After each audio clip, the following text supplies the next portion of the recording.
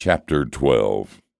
6 days before the Passover, Jesus therefore came to Bethany, where Lazarus was, whom Jesus had raised from the dead. So they gave a dinner for him there. Martha served, and Lazarus was one of those reclining with him at table.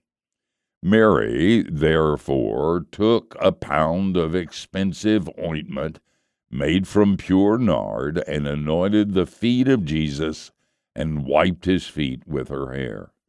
The house was filled with the fragrance of the perfume. But Judas Iscariot, one of the disciples, he was about to betray him, said, "Why was this ointment not sold for 300 denarii and given to the poor?" He said this not because he cared about the poor, but because he was a thief, and having charge of the money bag, he used to help himself to what was put into it. Jesus said, "Leave her alone, so that she may keep it for the day of my burial. For the poor you always have with you, but you do not always have me." When the large crowd of the Jews learned that Jesus was there, they came not only on account of him, but also to see Lazarus, whom he had raised from the dead. So the chief priests made plans to put Lazarus to death as well, because on account of him, many of the Jews were going away and believing in Jesus. The next day, the large crowd that had come to the feast heard that Jesus was coming to Jerusalem. So they took branches of palm trees and went out to meet him, crying, "Hosanna! Blessed is he who comes in the name of the Lord, even the King of Israel." And Jesus found a young donkey and sat on it, just as it is written, "Fear not, daughter of Zion. Behold, your king is coming, sitting on a donkey's colt." His disciples did not understand these things at first, but when Jesus was glorified, then they remembered these things had been written about him and had been done to him. The crowd that had been with him when he called Lazarus out of the tomb and raised him from the dead continued to bear witness. The reason why the crowd went to meet him was that they heard he had done this sign. So the Pharisees said to one another, "You see that you are gaining nothing? Look, the world has gone after him." Now, among those who went up to worship at the feast were some Greeks. So these came to Philip, who was from Bethsaida in Galilee, and asked him, "Sir, we wish to see Jesus." Philip went and told Andrew. Andrew and Philip went and told Jesus. And Jesus answered them, "The hour has come for the Son of Man to be glorified.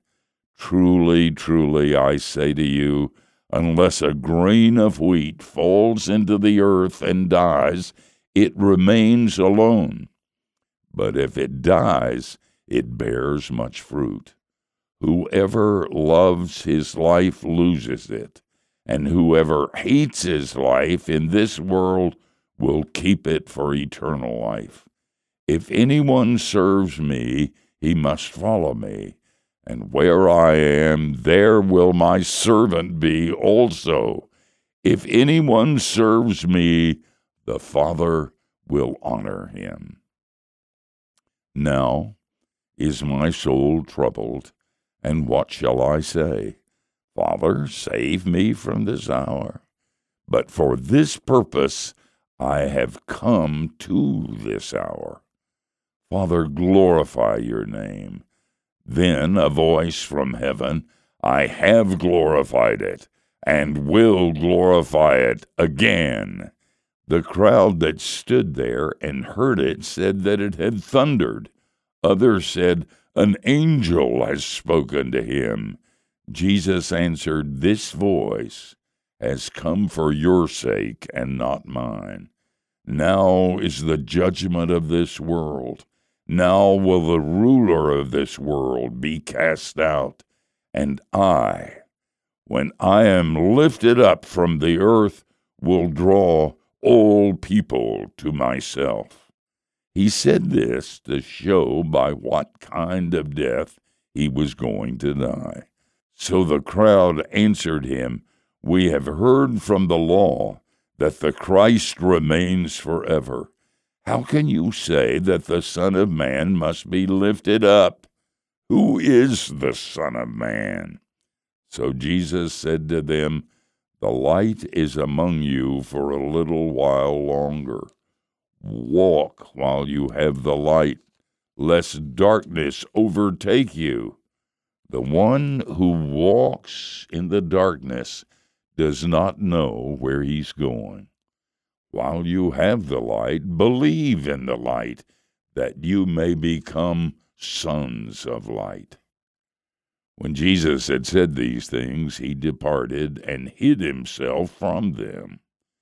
Though he had done many signs before them, they still did not believe in him, so that the words spoken by the prophet Isaiah might be fulfilled.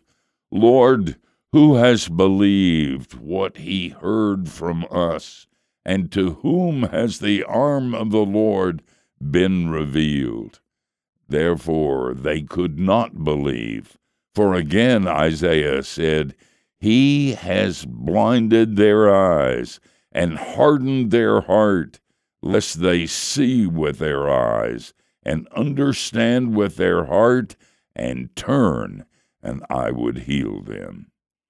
Isaiah said these things because he saw his glory and spoke of him. Nevertheless, many even of the authorities believed in him, but for fear of the Pharisees they did not confess it, so that they would not be put out of the synagogue. But they love the glory that comes from man more than the glory that comes from God. And Jesus cried out and said, "Whoever believes in me believes not in me, but in him who sent me. And whoever sees me sees him who sent me. I have come into the world as light, so that whoever believes in me may not remain in darkness. If anyone hears my words and does not keep them, I do not judge him. For I did not come to judge the world, but to save the world. The one who rejects me and does not receive my words has a judge. The word that I have spoken will judge him on the last day. For I have not spoken on my own authority, but the Father who sent me has himself given me a commandment, what to say and what to speak. And I know that his commandment is eternal life. What I say, therefore, I say as the Father has told me."